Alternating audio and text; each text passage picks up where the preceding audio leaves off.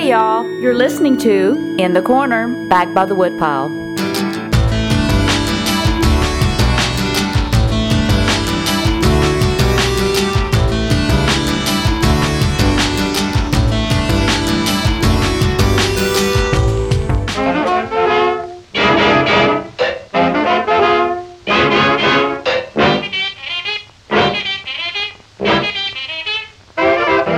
I'm Spun Counter Guy. Thanks for stopping by. On this episode, I am back in Indianapolis for the Indie Record Bash, an event that was started by the now defunct International Association of Jazz Record Collectors.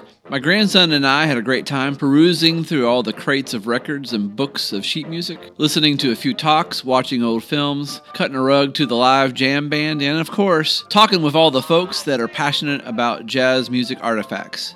That said, I got to sit off in a corner of the hotel with Dave Greer, a man who has been coming to these get-togethers since the 1960s. We talk about all kinds of things in and around the world of jazz, especially his adventures in collecting.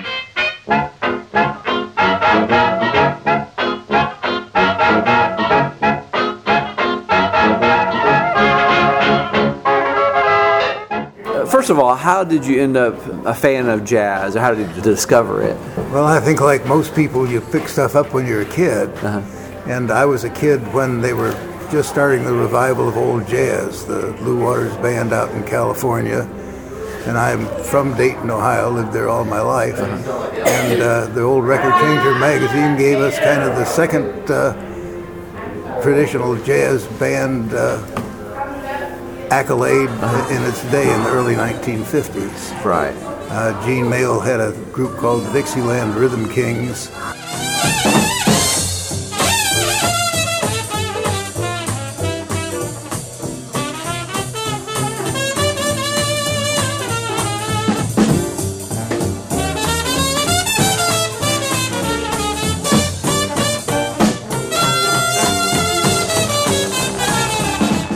Like an amoeba, it split in two, and Carl Halen came with the gin bottle of 5 plus 2 out of that band.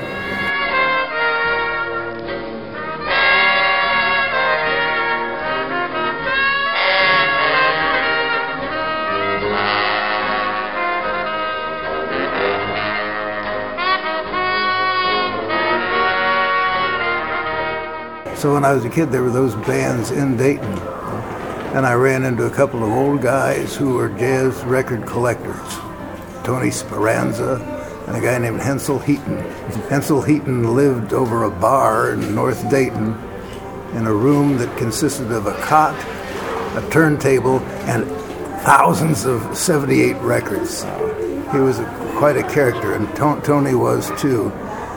Tony was an original member of the IAJRC and a feisty Italian guy. Grew up on the west side of Dayton, Ohio. Didn't have 50 cents to get his picture in the Roosevelt High School yearbook. But he was a record collector, an avid record collector. Went out and did everything. So those two guys were kind of got this poor little kid interested in early jazz. And we had live jazz in Dayton, so it was a natural. So you started collecting even back then? Yeah, I was a kid in high school. The IAJRC, how did you first encounter them? They came in, we had a lot of guys in Ohio who were record collectors. They would get together on Sunday afternoons and play old records. It was before Brian Rust, so it was a guessing game of who's playing on that record and who's that on that horn and so forth. So we had those record sessions on an almost weekly basis on Sunday afternoons. It's one home or another. And some of those guys were part of the original group of, I think, a dozen people that started the International Association of Jazz Record Collectors. And it was what was totally a bunch of moldy figs. Did a lot of drinking, played all those old records, knew everything about everything, and attracted a whole host of people interested in jazz. I mean, when we would get together, there was a guy named Carl Kenziora from New York who knew everything there was about all the studio bands in New York. He had a lot of test pressings from a lot of great records. About what year was this? This would be in the let's see, that's probably by late 50s, early 60s. The meetings were great. They'd always bring in somebody that was a figure from the jazz days, and we'd chat with them and play old records. It was taboo in those days. Anything over 1930 was, like on a whole another planet. Yeah. That finally changed when guys got wise to Duke Ellington did keep going after 1927. Right. And Benny Goodman and all the swing stuff. So the thing kind of broadened out as the years went by, but originally it was that little cluster of people. And there were guys who were like the old Cleveland Brown football fans. Those fans always had one guy that was their guy, and they watched him everything. There was a guy there that was a collector of Jack Teagarden, and that was everything. Oh, if history could talk, if history could talk, married men would have to take their beds and walk, except one or two who never hit that booze, and the blind man on the corner who sings his Beale Street blues. Another one that was a collector of Fats Waller, and that was everything. Oh, how I love you, honey hush. My heart is singing like a thrush. Yes, I'm saving my dimes. I hear wedding chimes. My sweet, my lovely honey hush. Honey hush. Over the years, we got to meet and talk with a lot of the kind of giants of early jazz. One of the most interesting nights, I think, was when we rediscovered Jabbo Smith. Brought him over, I think we were in Pittsburgh that year.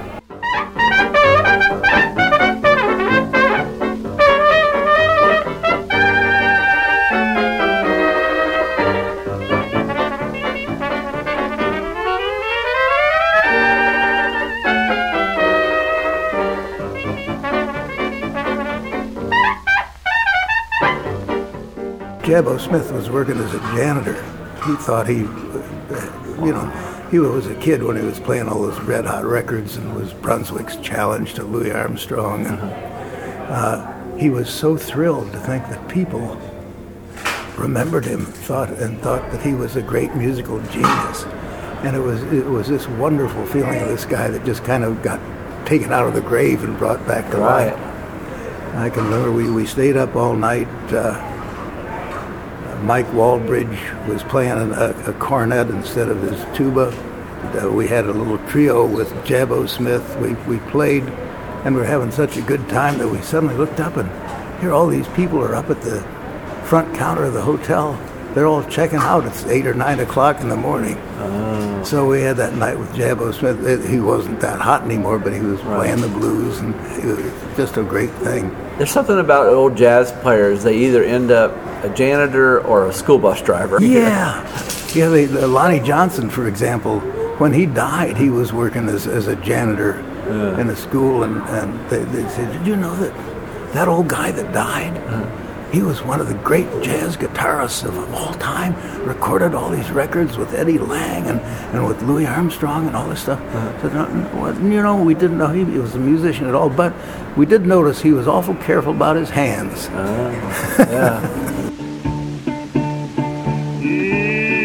Leading till my back turned to the wall.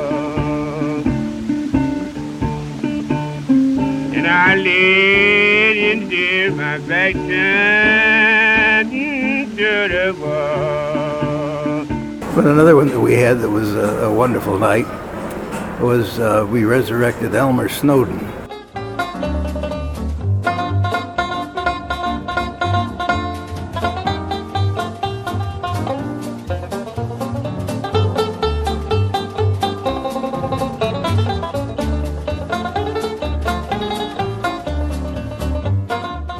Banjo player. He's the guy that gave Duke Ellington his first job. Oh.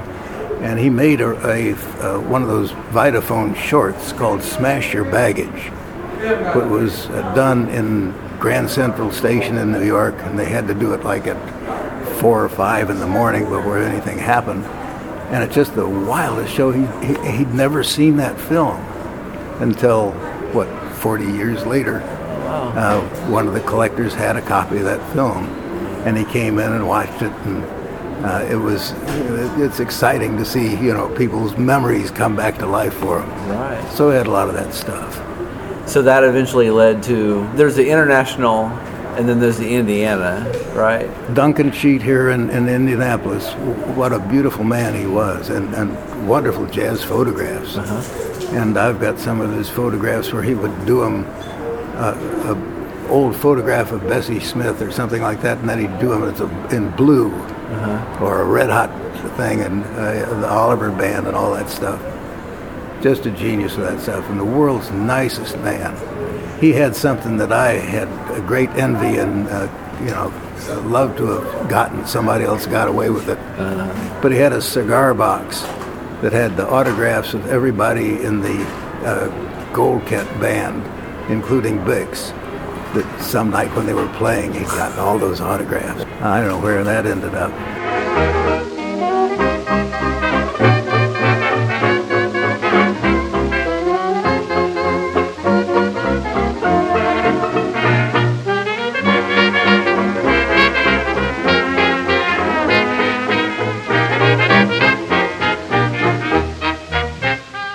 You mentioned that all these cats, they had a certain person that they collected. They focused in on maybe one artist.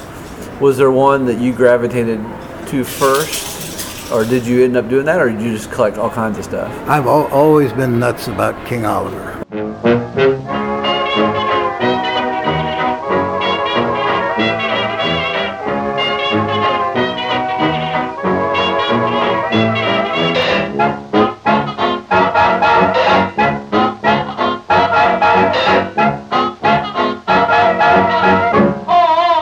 It's partly music, and it's partly just the sad story of his life. I mean, it's a heartbreaking story. Well, can you give us a thumbnail sketch of his life for people who don't know? Yeah, in fact, I just did a month ago a program on YSO, which is a radio station at Antioch College, where we did an hour, I guess it's a 2-hour thing, where the band played some of the old Oliver tunes, and we talked about King Oliver and what have you. Because it was the 100th anniversary of those 1923 records that were done in Richmond, Indiana.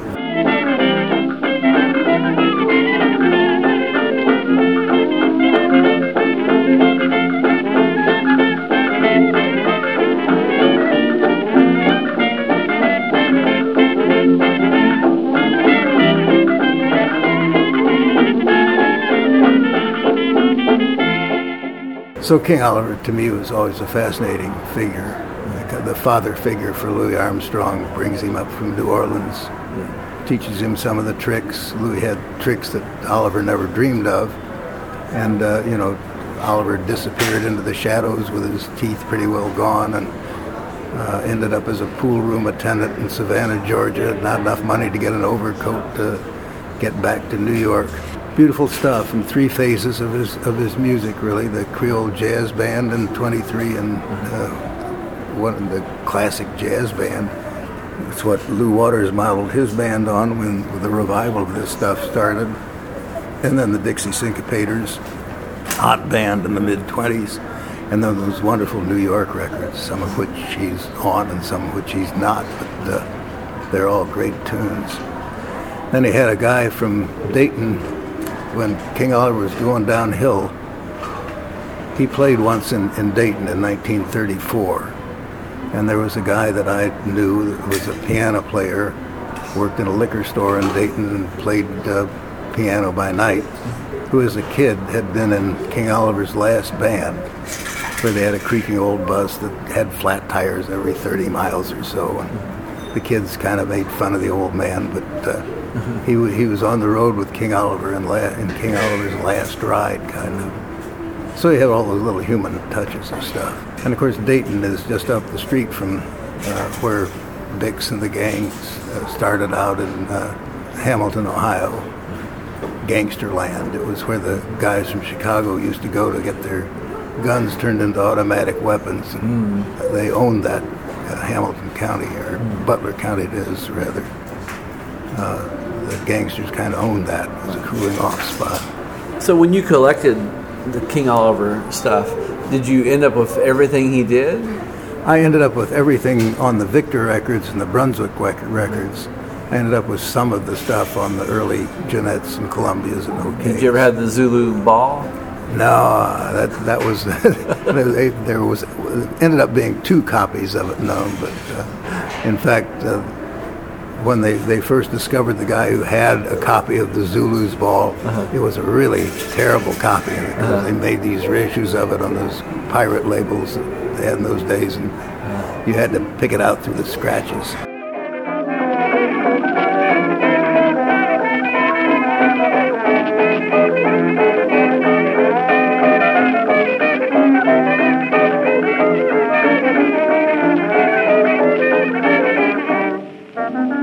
I did have one fun thing about Oliver, though, that I just discovered. One of those tunes of 23 was a thing called I Ain't Gonna Tell Nobody.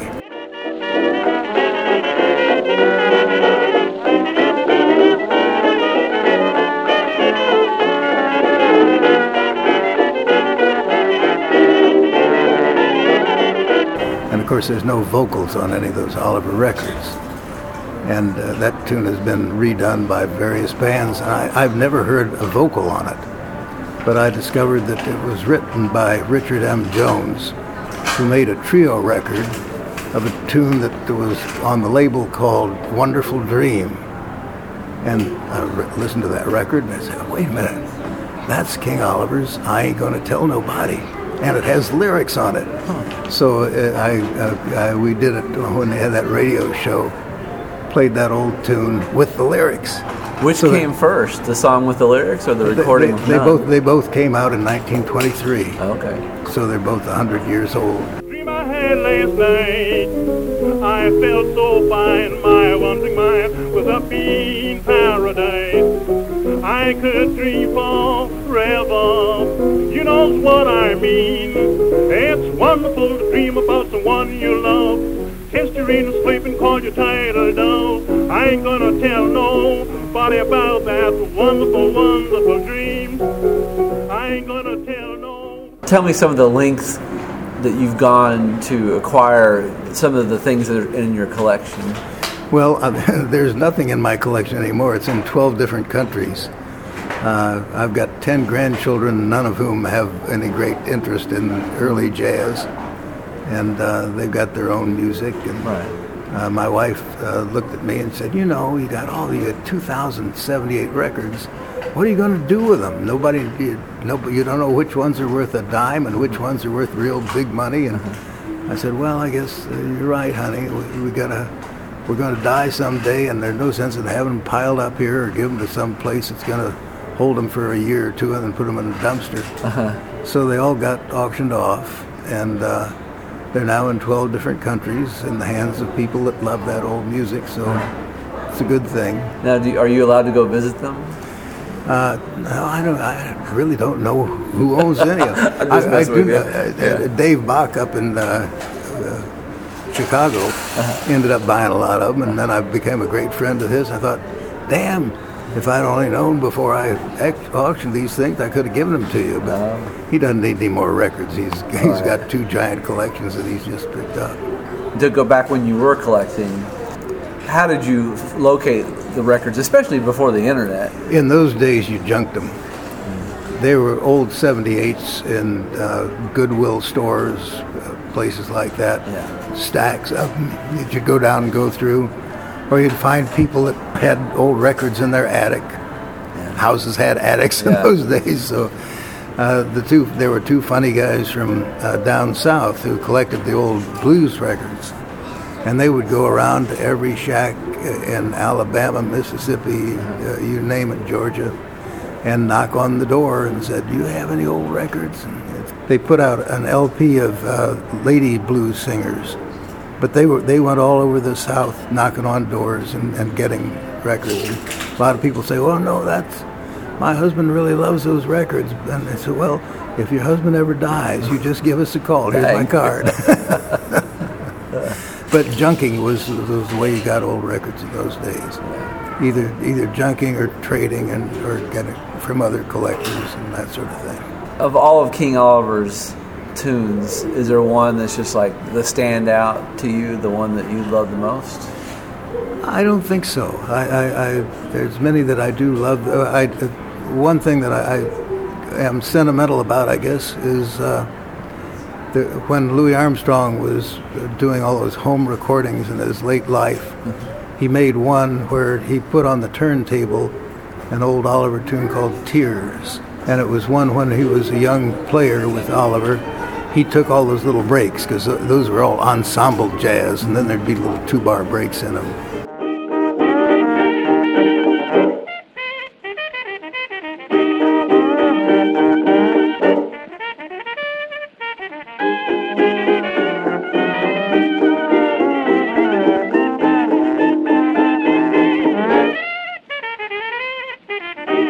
So Louis makes this record in his home in his old age, and he's put on the turntable the old Oliver record of Tears, and he plays along with the ensemble on it.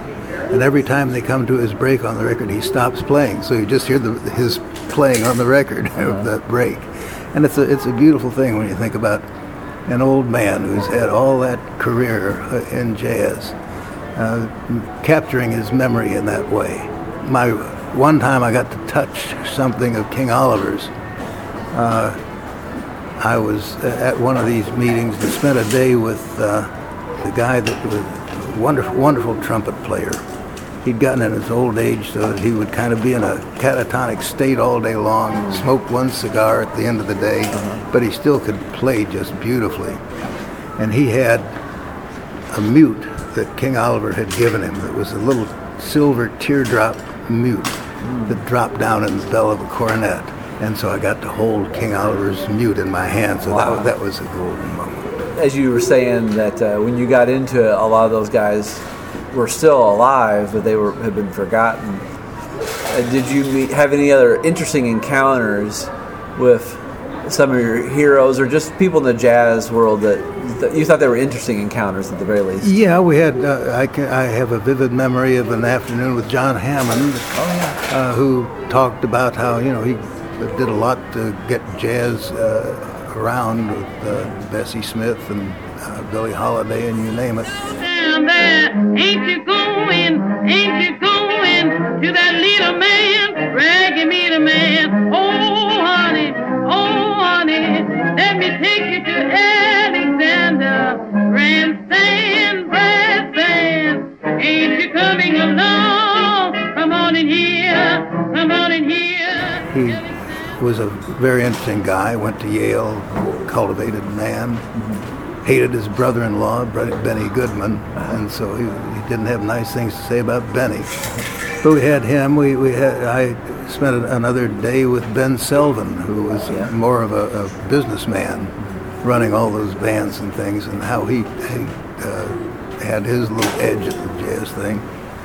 I think the funniest one we ever had was we had it in New York, back when Times Square was kind of a rough place to be. And I get in the cab with my wife and tell him where we're going. And the cab driver turns around and says, "Is that your wife you're taking to that hotel?"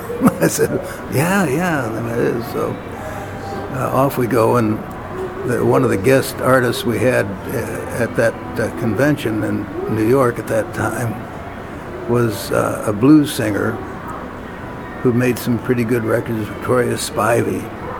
Oh, yeah. And when they asked her if she'd come to this convention, she said, "Oh, yeah, I'll be happy to come to the convention." But when she said she was supposed to come to the convention, she thought she should bring a bunch of prostitutes with her. So it turned into kind of a wild scene. Wow. Why did she think she should bring some prostitutes? Well, just that's what men do at conventions, I guess, is what it was. To get a little business. Her view of it, yeah.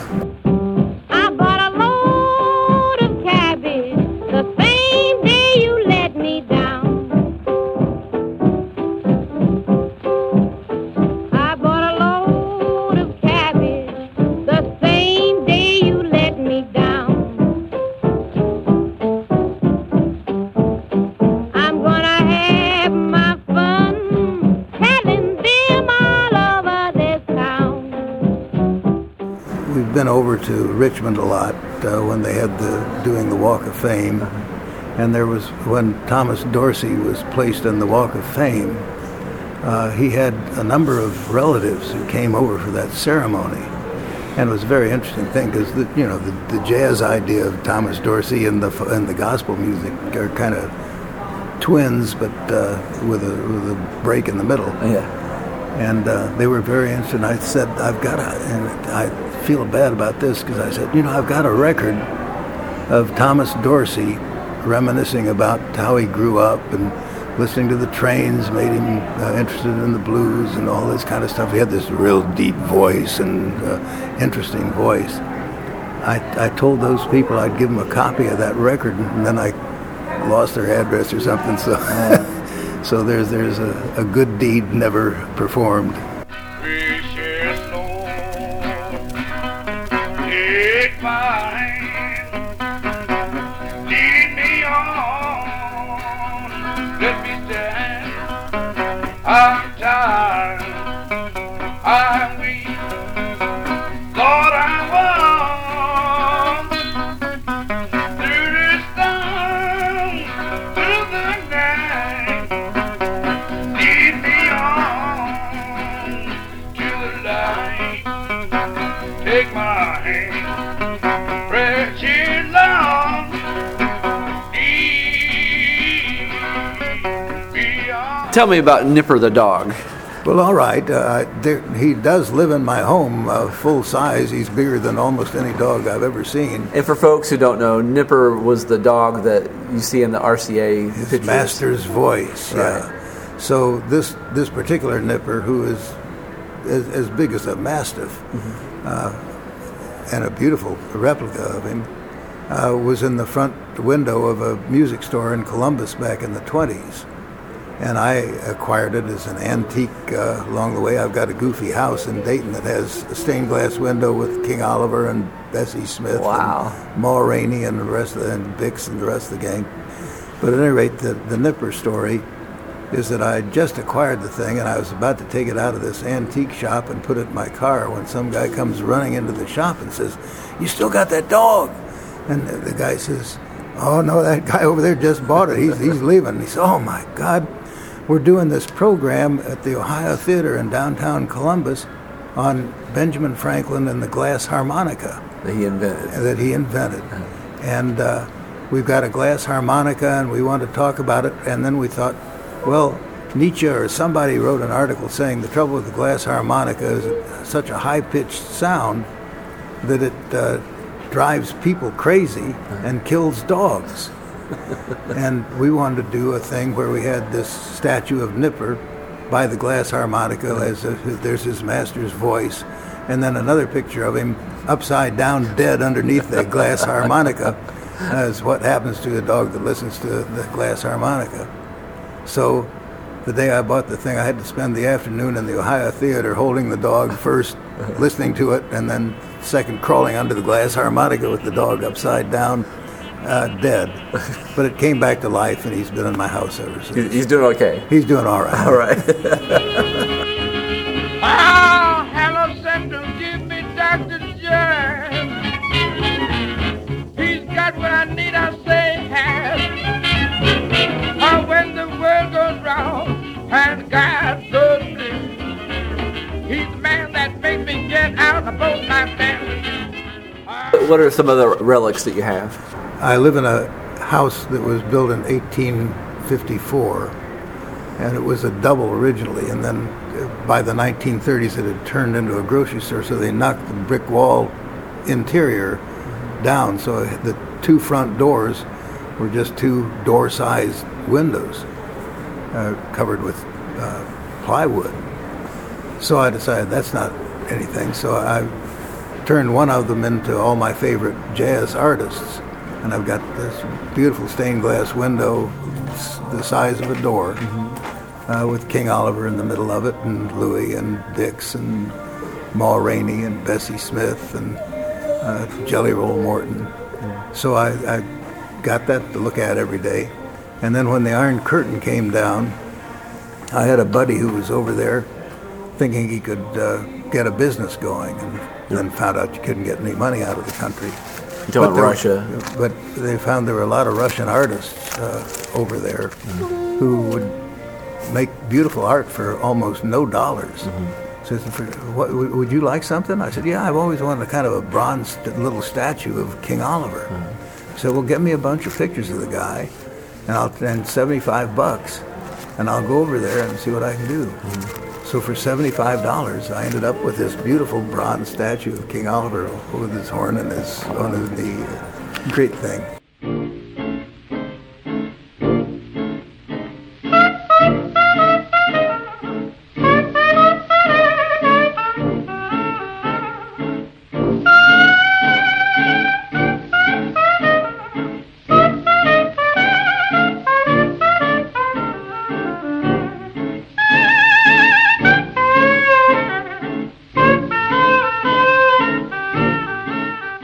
Is there an artist that you feel got neglected and forgotten that you'd like to champion still? Well, there are a lot of them because the recording industry was what it was. There's Punch Miller was the guy who got very bitter about how Louis Armstrong had a white manager and he didn't have a white manager, and he could play as good as anybody, but he didn't get the chance to do all the recording.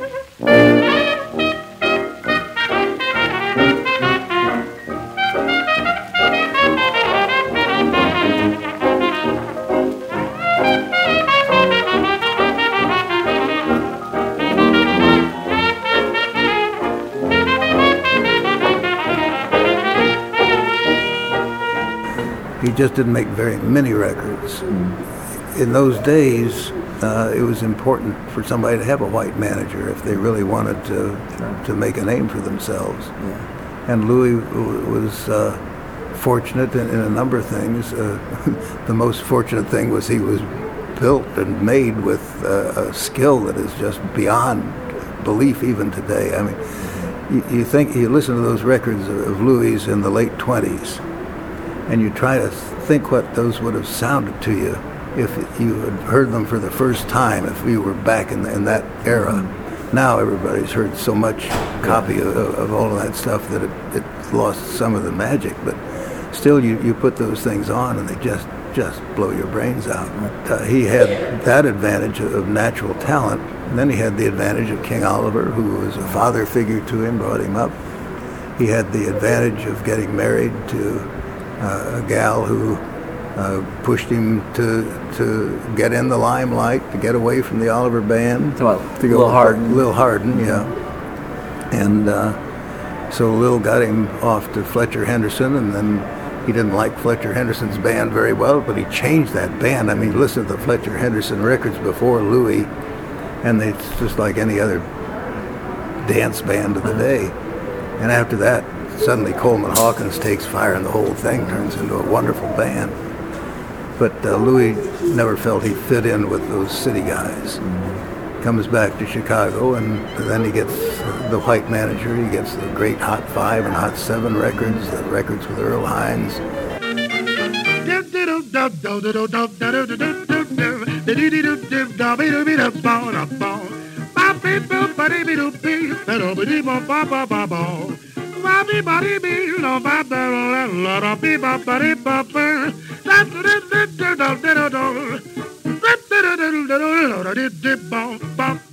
You don't have a charmed life. There's a lot of chance to life, no matter how good you are. He's a nice guy, too. I mean, wonderful. It seemed like he always remembered people's names, and he was grateful. And some people have a chip on their shoulder or kind of angry, and I'm sure he was done wrong. I mean, he talks about it in his autobiography. He got done wrong a lot, but he seemed to have a very graceful attitude towards it. He was a decent human being, a rare thing. Beautiful man, great artist.